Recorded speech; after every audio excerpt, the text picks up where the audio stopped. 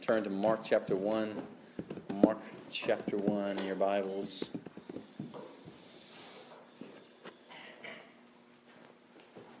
I don't know how you feel, but I personally hate the holidays. Not the actual holiday, Christmas, Easter, and so forth, but the time of year we call the holidays. Just the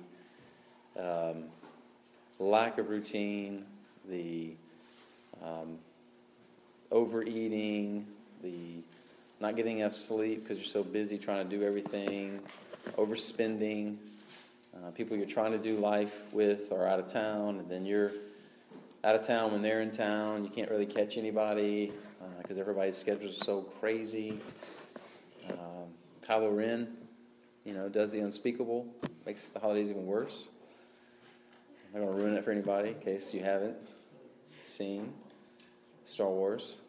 And so the holidays are just kind of this crazy time of year, and then we flip a switch, and everything goes back to normal tomorrow.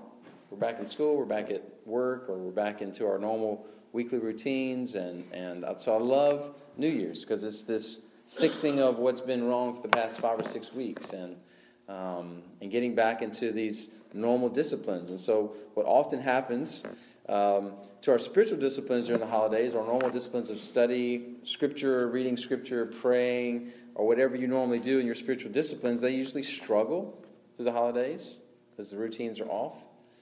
And then we get to New Year's, again, the switch flips. We're excited. We've got this new Bible reading plan, a new Bible app we've downloaded, and we've logged on. In fact, I got a text from Jennifer. She's found her plan for the year, and she's suggesting it to me if I don't have a plan yet. We're all excited about engaging with Scripture in a new way, maybe. Engaging in prayer. Maybe we'll actually make it through Leviticus this year. Maybe we'll actually have times of prayer where we don't fall asleep all the time. And we're all fired up. And all that's good. We shouldn't just push back against that, because those things are good, constantly recommitting, resolving to do life differently, to do life better, to say in our hearts, look, at the end of 2016, I want to be further along in my walk with Jesus than I am right now. I want to know Him more, I want to know Him deeper, I want to love Him more, love Him deeper, serve Him more. And that's all good stuff. We should do that daily, weekly, monthly, constantly assessing ourselves. Where am I? What tweaks do I need to make? Asking our brothers, our sisters, where do you see me? Am I walking with Jesus in a way that it's just oozing out of me and overflowing on other people around me? Am I demonstrating that the belief in the gospel, the love for Jesus in my lifestyle? Asking our wives, even our kids, if they're old enough, how's Dad doing? And then tweaking. And so it's really good to do yearly. So daily, weekly, monthly is great, but then we need to take time, have a personal spiritual retreat where we can look at the entire year and say, where did I walk with Jesus this past year that was good? Where did I not walk with Him that was good? And where do I want to get in the next year? And so we, as a Crossing Church, every January, we're going to start off the year, Lord willing, with two messages, one on the Word and one on prayer. So every January, the first 2 Sundays will always be on the Word and the prayer. It's not original with us. We totally ripped that off of John Piper's church when he was pastoring. But it's good, because these are essentials to our relationship with Jesus Christ. These are essentials to being a follower of Christ. You can't live healthily if you're not eating or breathing. It's not going to go well for you if you just quit eating. You can go for a few days. But if you quit breathing, it's not going to go well very quickly. Same thing in our spiritual life. If you quit feasting on God's Word, you quit breathing in and breathing out prayers to your Father in heaven, things aren't going to go well. So the Word, the prayer are two essential elements to the life of a believer. It's one of the surest indicators of your spiritual health and vitality. Is your time in God's Word alive, vibrant? Are you engaging in your mind, in your heart, in your emotions with the Word of God? Has it become dry? Is it academic? Or are you feasting on the Word? And are you engaging with your Father in regular, ongoing communication that we call prayer? Are there structured times regularly? Hopefully daily, but if not daily, regularly, where you're getting alone with the Father and it's just you and Him? And then is your heart just erupting in spontaneous prayer as you go through life? Prayers of praise, yes. Prayers of intercession for others. Prayers of supplication for others. Prayers of calling out to your Father for help to deal with what you have to deal with.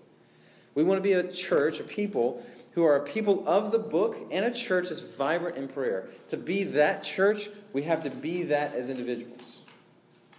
Okay? If you feel this legalistic guilt trip coming, just hang on. Don't shut me out. This all flows out of the gospel. So it always flows out of the gospel. If the gospel has changed you, one of the clearest evidences is that it changes your devotion to the Word and it changes your vibrancy in prayers. Right? We're going to walk through prayer this morning. Lord willing, Kendrick will walk through the Word next week. We actually had a discussion, which one should we do first, the Word or prayer? It was going to be the Word first before prayer. But you could do either one, because if you go to the Word without prayer, then the time in the Word is simply going to be dry and academic. If you go into prayer without the Word saturating your prayers, then your prayers are going to be meaningless babble. So they both go together. You could do one or either first. It doesn't matter, because you got to have both. So what I want to do this morning is use the Word to drive our motivation to pray simply by walking through various passages on prayer. And what I'm asking the Holy Spirit to do in us is to do a work in us this morning so that we leave here with this renewed desire to have this life marked by vibrant prayer. Just letting the Spirit work through the Word. I'm not going to tell you these miraculous stories of how people prayed and think amazing things happened, or try to guilt you into it, or try to manipulate into it. Just let the Word work with the Spirit empowering it, and do a work in our hearts. And so let's pray and ask for His help. Spirit, we come to you asking for your help this morning. In a room gathered with brothers and sisters, I truly believe in every heart that's in this room, we want to have a vibrant prayer life. We want to be a people who love to spend time with our Father, whose heart supernaturally turns to you constantly because of the gospel, because of the work you've done in us through Christ. Where our default mode, Father, we long for our default mode to be running to our Father, clinging to our Father, being with our Father. So we ask you, Holy Spirit, this morning to come and empower your Word, to do that work in us so that we leave with this renewed conviction, this new commitment to see this happen in our life. And when sin comes to steal that away, we pray, Holy Spirit, you would remind us of what we've heard in these Scriptures, and we would return to the Scriptures, and you would call us back and call us to repentance and faith again and again and again.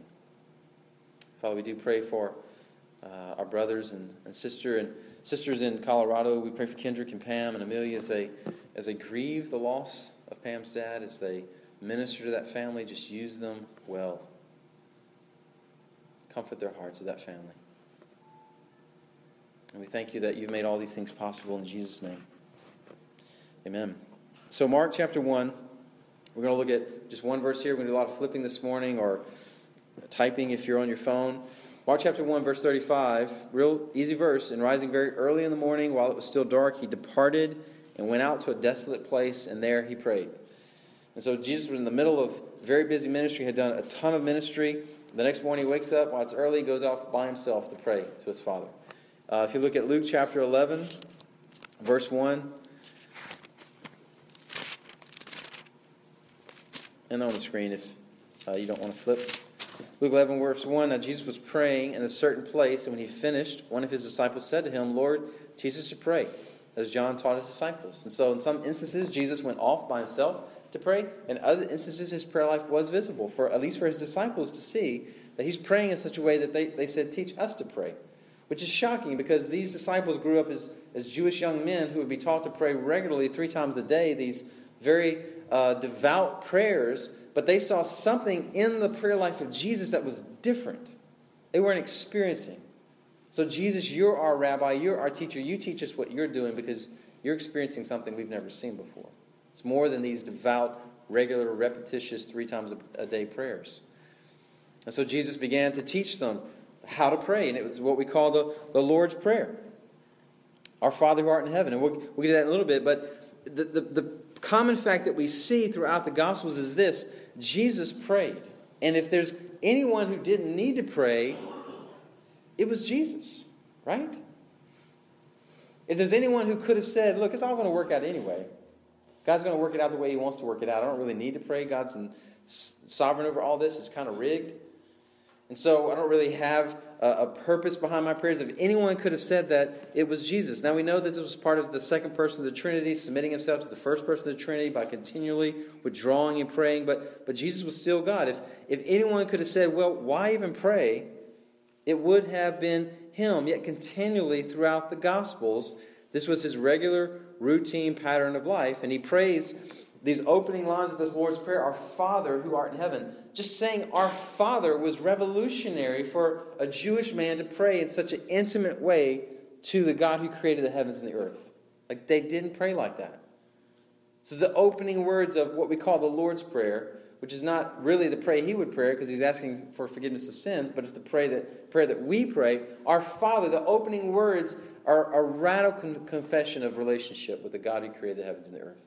The God who is in heaven, we can call Father.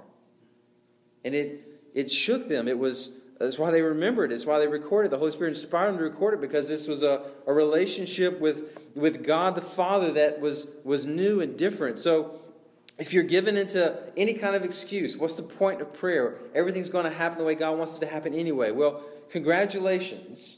If that's why you don't have to pray, you've matured to a point of maturity beyond Jesus. So yeah, you don't have to pray, right? But none of us are there.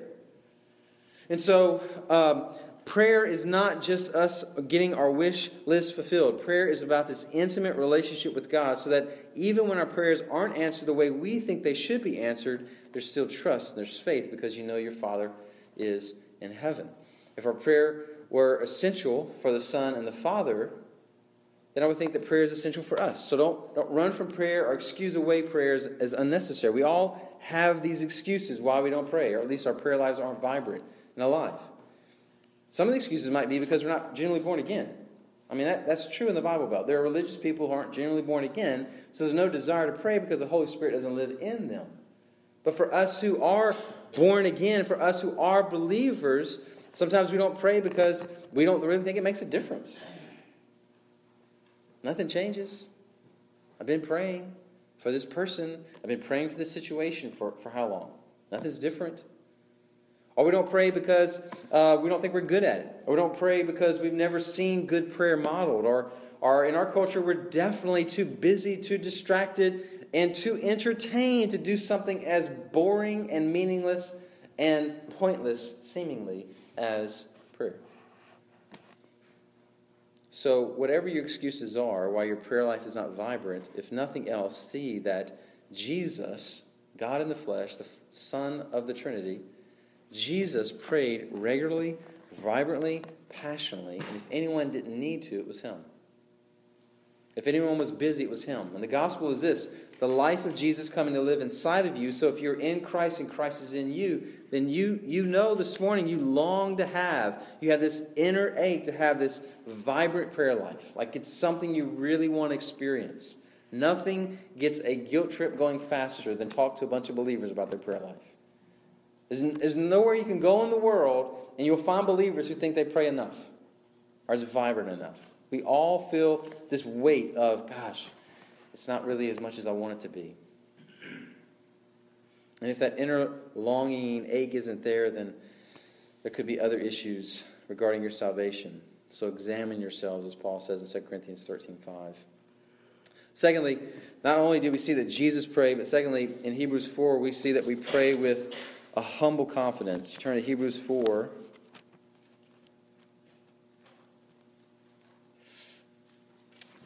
You see that we pray with a humble confidence. Beginning in verse 14, since then we have a great high priest who has passed through the heavens, Jesus, the Son of God. Let us hold fast our confession.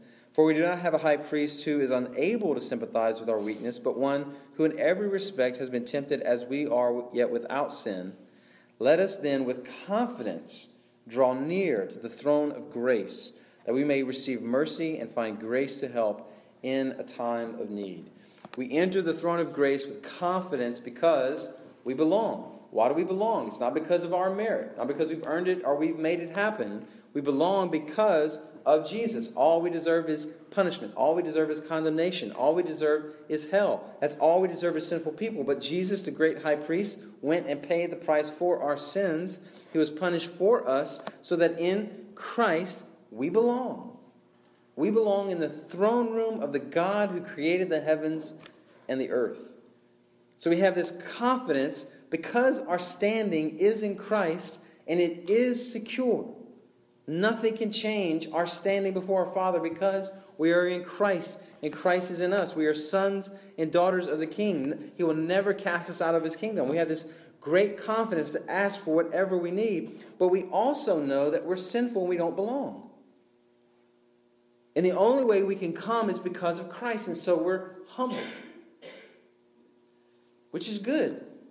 This humble confidence, you never want to get one of those out of whack. Like if you have confidence without humility, then you begin to cheapen grace. You take your salvation for granted. You become prideful, arrogant, and self-righteous because you think that you've always been saved. Of course you're saved. Confidence without humility leads to this life that's marked by pride and arrogance and self-righteousness. But if you have humility without confidence, it's equally as dangerous because you're just this woe is me, I'm just a worm, I can't do anything that requires faith and boldness. God can't use me, God can't save these people in my family who are lost. So we don't pray bold prayers, we don't take bold steps of faith. We sink into this mediocre Christian existence. I can't overcome my sins. So we're very humble, we're very lowly, but we don't see that we belong in the presence of the God who created the heavens and earth. We can ask anything of this Father in heaven. You have to have humility, you have to have confidence. Christians, recognize with humility that you only belong because of Jesus, but because of Jesus, you belong. And nothing can ever change that. Nothing can ever take that away. You are in. Live Christian. Pray bold prayers. Bold prayers full of faith for your lost friends, for your lost family members, for your MC, for your DNA groups, for wherever you're on mission in our city, for our city. Let's pray bold prayers for God to move and act and do great things that only God can do. Believing that God hears, believing that God cares, and believing that God has the power to act. Thirdly, Luke chapter 11, if you flip back.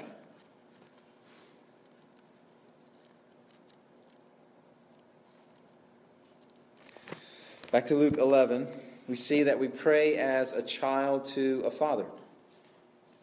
We pray as a child to a father. Luke 11, verse 9. Jesus says, "And I tell you, ask, and it will be given to you. Seek, and you will find. Knock, and it will be opened to you. For everyone who asks receives, and the one who seeks finds, and to the one who knocks it will be opened. What father among you, if his son asks for a fish, will instead of a fish give him a serpent? Or if he asks for an egg, will give him a scorpion?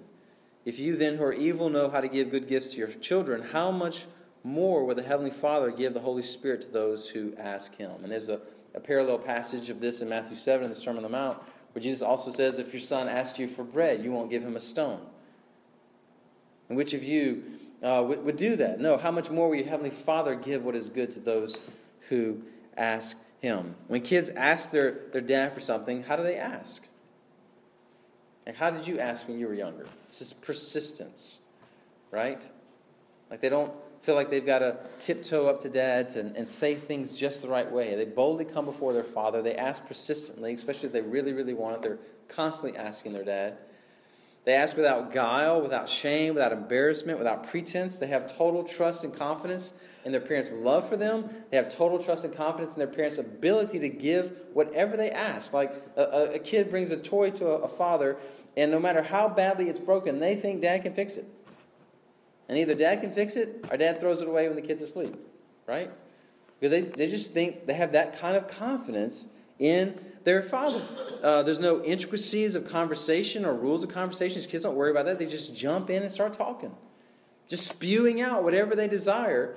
And they're not trying to coax. They're not trying to say things just the right way or manipulate their father. Now, when they get a little bit older, They will slither up to you and start batting their eyes and try to kind of lay a foundation to get what they want. But we're talking about young kids here. This total trust, this total confidence, this total faith in their dad to do whatever they ask him to do. This is the mentality we bring when we come to our Father in prayer. It's a conversation with Dad. That's all it is. Just talking to Dad. No special words are needed. No preparation is needed. Become as messy as we really are. Like we don't have to pretend with Him. He knows. He knows what you've just been doing, what your life has looked like throughout the holidays. You come only because of Jesus anyway. You're not coming on your own merit. It's a conversation that should be ongoing, spontaneous throughout the day, but it's a conversation where we regularly need to just stop everything and just be with Him, have these structured times alone in prayer. Well, if you knew how busy I was. Like, can we just get rid of those too busy excuses? It's kind of become this badge in our culture. Like, you're talking to people, everybody says they're busy. Everybody. Nobody ever says, hey, how's it going, man? I've been really busy. Hey, how are you? Gosh, I've just been binging on Netflix. I haven't been really doing anything. Like, nobody says that. If that's what they've been doing, then they don't say anything. Whatever. Been doing that. The reality is, everyone is busy, and you have time for what you want to do, and what you actually do is usually what you want. Your lack of time with your Father isn't because you're overscheduled. It's because you really don't want it more than you want lesser things. Like if I had $1,000 for every minute you spent in vibrant time of prayer with your Father, all of a sudden our schedule opens up, right? Because it's become valuable to us. So what's your price? What price are you paying to not be with your Father? Or my earthly dad, he wasn't a good dad and or is not a good dad. And so it's hard for me to see God as Father. And that's hard. I totally understand that. I would encourage you to let your Heavenly Father redeem the image of fatherhood in your heart and mind. Your Father in heaven is not your earthly dad. Even if you had a good father, and maybe you idolize your father, your earthly father is not your Heavenly Father. Your Heavenly Father is never harsh. He's never absent. He's never going to abandon you or forsake you. He's never too busy. He's always longing to be with you, to have you know Him. He'll never give you a snake if you ask for a fish. He'll never give you a stone if you ask for bread. He is, in fact, will give you Himself, the Holy Spirit. Just as we need quality time with our earthly dads, even more we need quality time with our Heavenly Father. It doesn't take discipline as much as it takes desperation. See, the biggest hurdle for us in having time alone with our Father is not in scheduling it, but it's in seeing that we need it and believing that we need it enough to do it. It's pride and self-confidence that keeps us prayerless. We just don't think we need it. You hit that day when your kid has to be in the hospital or your parent's facing death or someone you love is in an emergency and you're helpless, all of a sudden you're praying because you're desperate. We're that helpless all the time. We're just so arrogant we don't see it. We're so blind we don't see it. We're that help. I mean, the only reason we woke up this morning and we're not dead is because of the grace of God. Every breath, every heartbeat, every brain cell that still works, every ability to see, think, hear, taste, live is because of God's grace. We are that helpless. Our life hangs by that kind of thread. We're that desperate. Believe that. See that. And let it drive you to your Father, to be with your Father.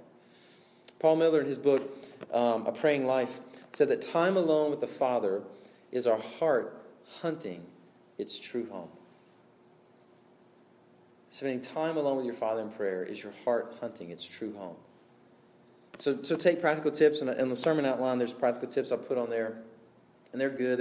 You can read any of those books and they'll give you these. Go to bed early, so you can wake up early, stay up late while the house is quiet.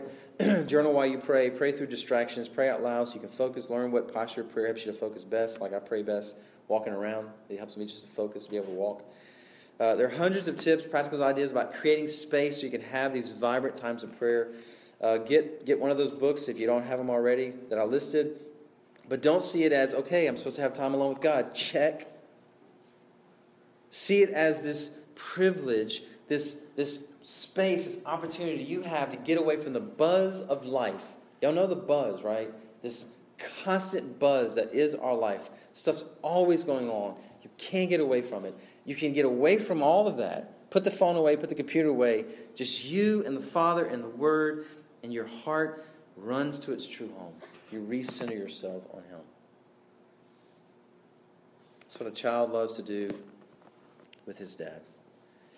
Also in Luke 8, you see that we pray with persistence. We pray with persistence.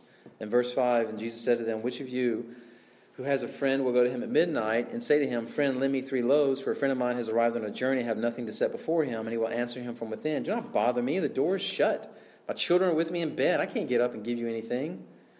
I tell you, though he will not get up and give him anything because he is his friend, yet because of his impudence, he will rise and give him whatever he needs. And if you flip over a few pages to Luke 18, you see very similar teaching of persistent prayer. Luke 18, verse 1. And he told them a parable to the effect that they ought always to pray and not lose heart. This is the purpose of Jesus telling this parable. He said, in a certain city there was a judge who neither feared God nor respected man. And there was a widow in that city who kept coming to him and saying, give me justice against my adversary. For a while he refused, but afterward he said to himself, though I neither fear God nor respect man, yet because this widow keeps bothering me, I will give her justice, so that she will not beat me down by her continual coming. And the Lord said, hear what the unrighteous judge says, and will not God give justice to the elect who cry to him day and night? Will he delay long over them? I tell you, he will give justice to them speedily. Nevertheless, when the Son of Man comes, he will find faith on the earth. It's not to say God is like the judge, it's to say God is not like the judge. This ungodly judge will finally give in to this persistent, bothering, pestering, nagging widow. How much more will your Father in heaven give what is good to those who come after him, his children? God is not like the friend who won't rise in the night because his friend needs help. God is the one who will come longingly, willingly, lovingly to give whatever we need that is good for us, that we need to accomplish our calling and what we're created for. In other words, this is God giving us the okay to wear him out with our request. Bother me, God says. This is where our desperation leads to this prayerful bothering of God. And God says, bring it. I want you to do that. I'm better than the friend who eventually lets you in. I'm better than the judge who eventually answers the widow. I'm your dad. Like we as dads, we don't say that to our kids. Yes, please continue to pester me about that thing you want. Please keep asking me. We don't say that. You've asked me once, I told you no. Don't ask again to the end of time. But God is the good Father who says, come, keep coming. Now, look, if our life is content as long as we have food, clothing, a steady paycheck, a warm place to live, an up-to-date Netflix subscription, a device that works, and reliable Wi-Fi, right? If that is the good life, if that's become heaven on earth, then we're not really going to be desperate for anything to bother God about, right? Unless the Wi-Fi goes out. Then we're desperate. But what happens is this: as you spend time with the Father in prayer, as you begin to saturate your mind and heart with His Word, what happens is you begin to love and care and be passionate about the things that He's passionate about. So that you're no longer content just because you have food, clothing, a roof over your head, Netflix, a device, and Wi-Fi. That's not enough for you. You have all of that, but it doesn't satisfy. Because there are people in your life, there are people all around your life, people in our city who are lost, dying, broken, in pain, hurting throughout the world, who are suffering. That's what He cares about. And we become desperate for those things, passionate about those things, and those things begin to drive our prayers. Those begin to be the things that we pester Him about and bother Him about. And the more you begin to run to your Father, bothering Him for prayer, the more you experience His intimacy with Him. Does it mean that if I wear God out, I'm going to get what I asked for? I mean, are the TV preachers right? No. God is not the great vending machine in the sky where we can manipulate and coerce and get what we want. We don't know specifically how God's going to answer the prayers that we pester Him with. But we can be very specific. He wants us to be very specific. We can totally trust our Father. He's always going to answer in a way that's for our good and His glory. And so we ask, and we keep asking until He says yes or until He says no. And when He says no, what we know with full confidence is this. No means He's got something better than what we've been asking. Right? Like we think this is what we want. And God clearly says no. He shuts doors. He doesn't open doors. So Jennifer and I remind ourselves all the time, well, if God's saying no to that, that means there's something even better than that. And we thought that was it. Because that's how good our Father is. Romans 8:32, He who did not spare His own Son, but gave Him up for us all, how will He not also with Him graciously give us all things? He's already given us His Son. Every bit of His suffering was given so that we would know Him as Father. Why would He then withhold anything good from us? He won't. He won't withhold anything good from us. He won't withhold whatever we need that is good for us to know Him, to follow Him, to do what He's called and created us to do. The only check is this. It's good as God defines it. That's the check.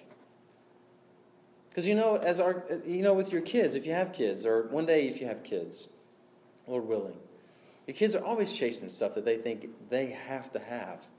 I need this. This is essential for my life.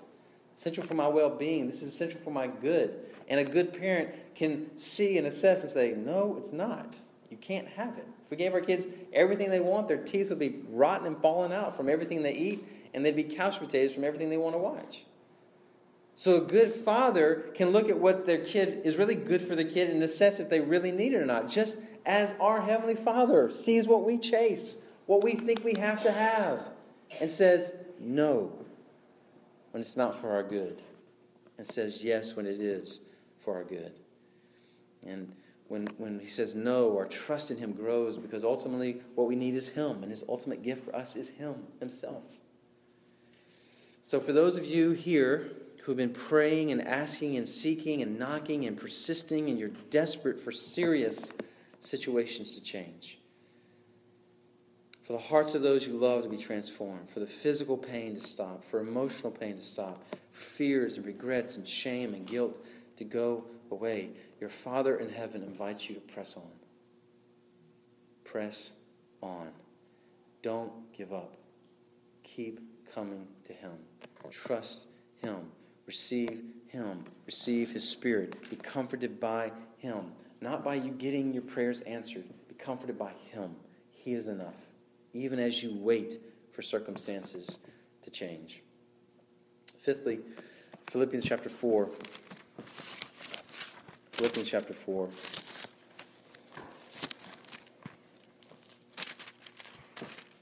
Well-known passage. Beginning in verse 6.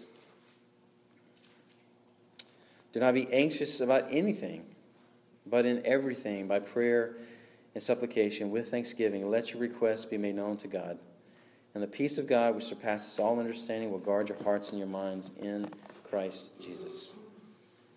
So we see, fifthly, that we can pray and not have to worry. We can pray and not have to be anxious. We all know that being worried and filled with anxiety actually accomplishes nothing. It's a whole bunch of work that does nothing, right? It's just a waste of time. Prayer, on the other hand, can be used by God to accomplish His purpose and desires. So instead of being filled with worry and anxiety and fretting and imagining all the possible what-ifs that most of the time never happen, instead of wasting time doing nothing, instead we go through prayer to our Father and actually accomplish what God intends to accomplish in us.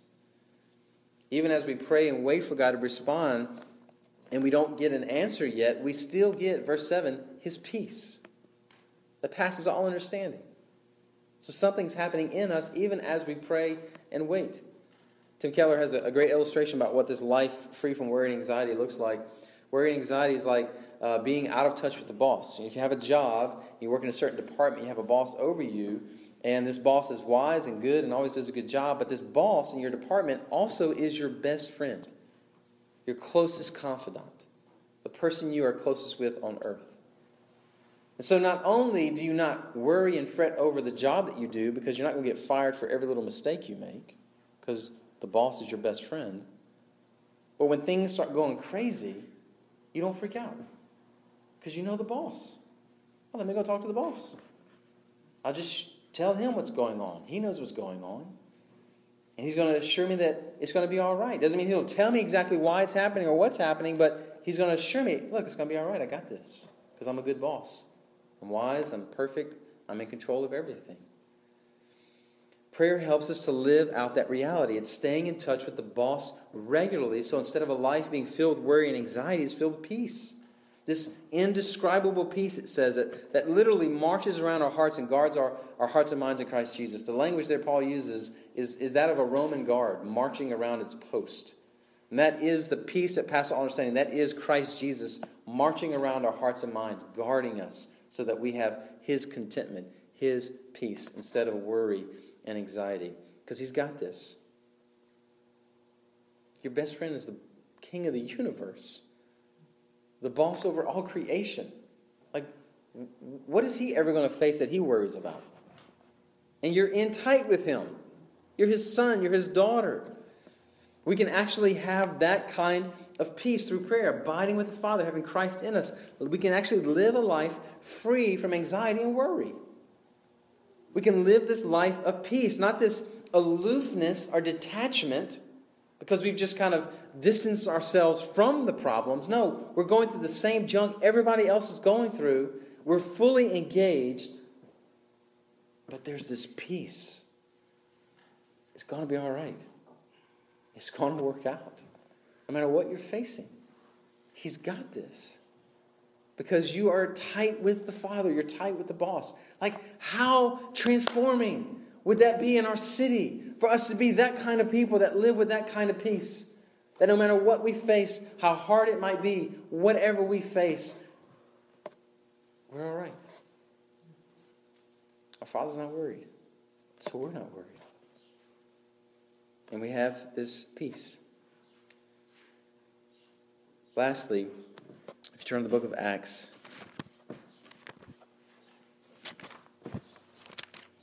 Acts chapter 1, we pray together. We pray together. Acts chapter 1, verse 14. All these with one accord were devoting themselves to prayer, together with the women and Mary, the mother of Jesus, and his brothers. We know these are the followers of Jesus. There's about 120 of them after Jesus ascended into heaven. And they're about to appoint the next disciple or apostle after Judas was gone. And what are they doing? Jesus has ascended. He said, go wait in Jerusalem for the power to come, the Holy Spirit. And so they're waiting and praying. They're waiting and praying. Chapter 2, verse 42, well-known passage. How do you describe the early church? They devoted themselves to the apostles' teaching, the fellowship, to the breaking of bread, and the prayers. The four things they were devoted to, prayer is one of them. Acts chapter 4, Peter and John were arrested, beaten up, told they should no longer preach the name of Jesus. The rest of the church was waiting and praying. When Peter and John were finally released, verse 23, they went to their friends and reported what the chief priests and the elders had said to them. And when they heard it, they lifted their voices together to God and said, Sovereign Lord, this is a prayer of the early church, Sovereign Lord, who made the heaven and the earth and the sea and everything in them, who through the mouth of our father David, your servant, said by the Holy Spirit, why do the Gentiles rage and the peoples plot in vain? The kings of the earth set themselves and the rulers were gathered together against the Lord and against his anointed. For truly in this city they were gathered together against your holy servant Jesus, whom you anointed, both Herod and Pontius Pilate, along with the Gentiles and the peoples of Israel, to do whatever your hand and your plan had predestined to take place. And now, Lord, look upon their threats and grant to your servants to continue to speak your word with all boldness while you stretch out your hand to heal, and signs and wonders are performed through the name of your holy servant Jesus. And when they had prayed, the place in which they were gathered together was shaken, and they were filled with the Holy Spirit. They continued to speak the word of God with boldness. They're not praying for the persecution to stop. They're praying for them to continue to speak with boldness in the midst of the persecution. And you can go through the rest of the book of Acts and find instance after instance of the church gathering to pray. If we left this place today and it was just every man for himself, I wouldn't have a lot of confidence that our prayer lives would be more vibrant in 2016 than they are right now. This is where I hope and pray that the way we're structured as a church begins to show its value, but that we do this together. We're all weak, we're all helpless, we're all much weaker than we even realize, but together we can become everything that Jesus has called and created us to become. So like to not be in a DNA group is to essentially say, I got this. I don't need anyone. I'm good. I'm good on my own. And more likely than not, you're not. You're not growing as much as you would grow if you were doing life closely with your brothers and sisters. We were created for community. We were created to grow best together. And when we isolate ourselves, we don't let others in, we don't pursue each other, we don't make ourselves vulnerable, we don't give ourselves an opportunity to trust, and yes, be hurt, because that's a part of being vulnerable and trusting people. We are going to be hurt, we are going to sin against each other. But when we close ourselves from all that because we don't want to be hurt, we miss out on the environment God intends for us to be in to grow best. Just like an animal and plant needs certain conditions to grow best and be healthy, so we as Christians need certain conditions to grow and be healthy, and one of those conditions is each other. To do this together. Even with the pain and the hurt that we sometimes inflict on each other. Together is where we learn to love unconditionally. Together is where we learn to love, where we learn to trust. Together is where we learn to forgive. Together is where we learn to lean on each other. So if you're doing life with each other in DNA, or if you haven't been engaging in DNA, if you're not even in a DNA group, please let me or Scott know before you leave, and we'll make that happen this week. But in your group, this conversation needs to happen this week. What are my plans and desires to live a praying life in 2016? If your people in your DNA group are still out of town, then have this conversation by text. One of you just start like a group message, and then all of you actually respond. I know that's hard. You actually respond to this group message and have this conversation by text until everybody can be back together face to face. And you keep checking in on each other regularly throughout the year. How are these plans going? What are your plans to live a praying life in 2016? Is your prayer life vibrant and healthy and good? Like that should constantly be a question we ask each other. Are you having structured time alone with your Father? Is your heart continually erupting in spontaneous prayer? Has that just kind of been your default mode lately? Are you desperate for big things and persisting in praying for big things of eternal value? Or is it all about your comfort? All about what you need? Are you journaling and writing down prayers? Who knows what our sovereign God may do in us and through us if we would be that kind of church? Maybe the places in which the church gathers will once again shake.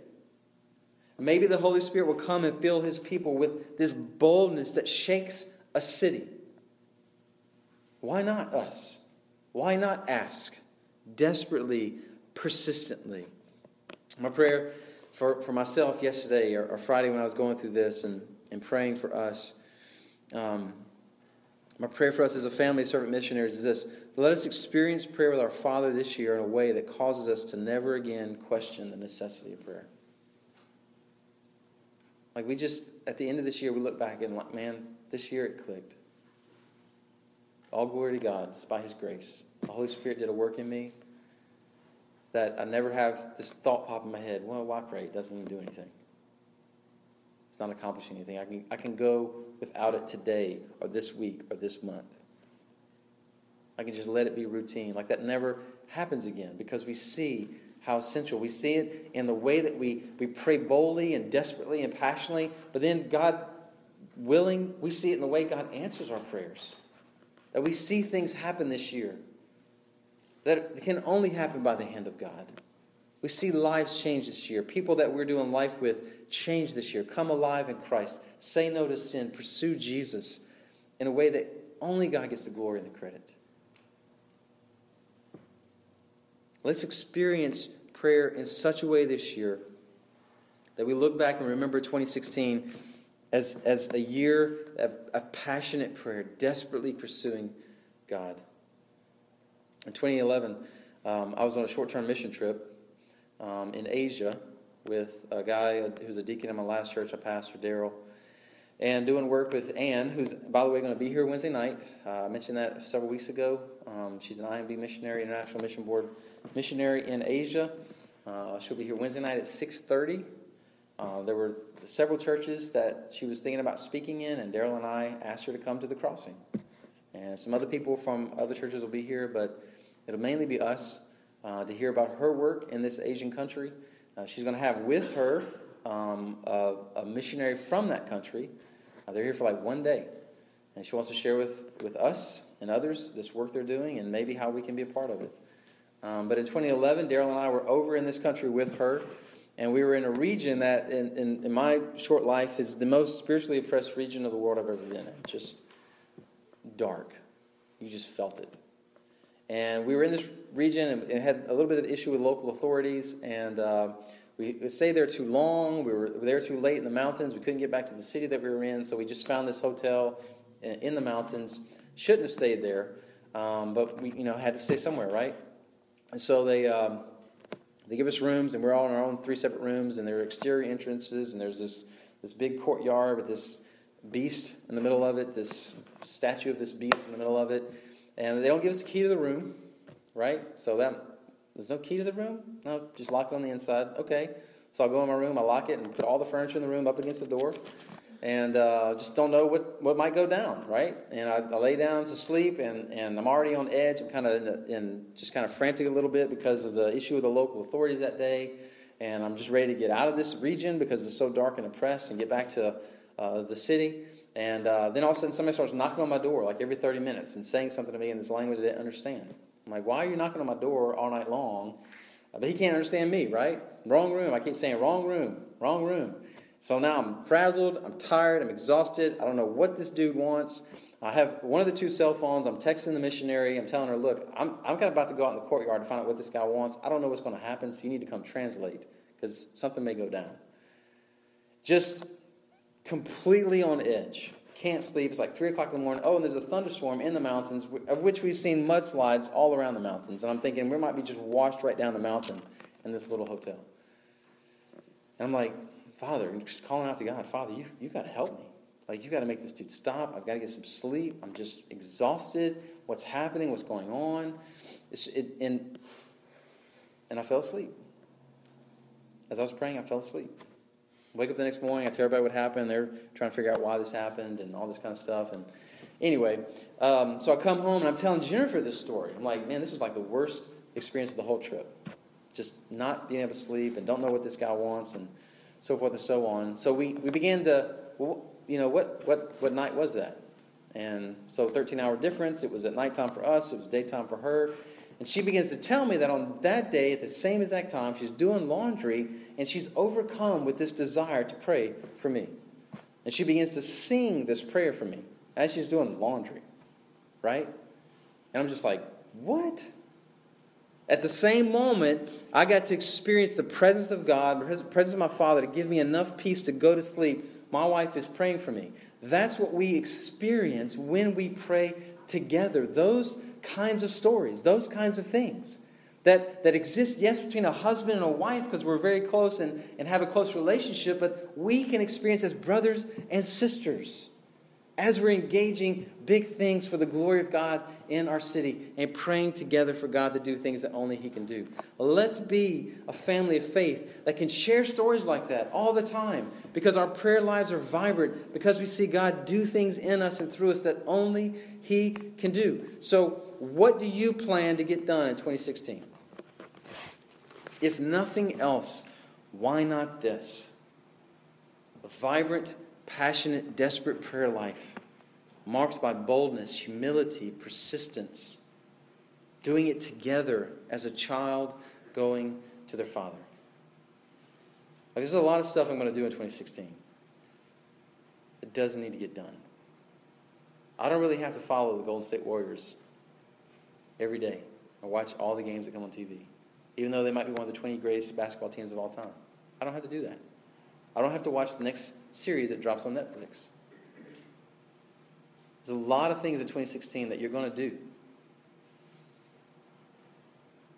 But I can rearrange my life so that for sure, when I look back on this year, this gets done. This vibrant, passionate, desperate prayer life that I experience individually and with my family. Jesus came from heaven to earth. He lived the perfect sacrificial life. lived a perfect righteous life. He died the perfect sacrificial death in our place. He ascended to the Father in heaven so that even He's interceding for us right now so that we could be adopted into His family, to call the God who created the heavens and the earth Father, and to have this close, intimate relationship with Him. And so let's go to Him. Let's talk to Him. Let's communicate with Him regularly. Father, we are so thankful for your grace, your mercy that makes this relationship with you possible through your Son, Jesus. We're thankful for just the privilege we have of communicating with you. Like we're saying words in this building in Monday. And the God who called all things into existence hears. And not only hears, but He cares. Like it matters to you what we say. And not only do you care, but you have power and ability to act and work and do things in us and through us that only you can do. We thank you for that. As we remember the life and death of Jesus through this meal, help us to leave this place with a renewed passion and commitment to engage with you in prayer in 2016 as never before. Let it not just be a momentary thought or a momentary good feeling, but let it be truly the desire of our heart. And that we do this together so there's accountability and encouragement. Father, we give you glory for what you're going to do in us and through us. It's in Jesus' name we pray. Amen.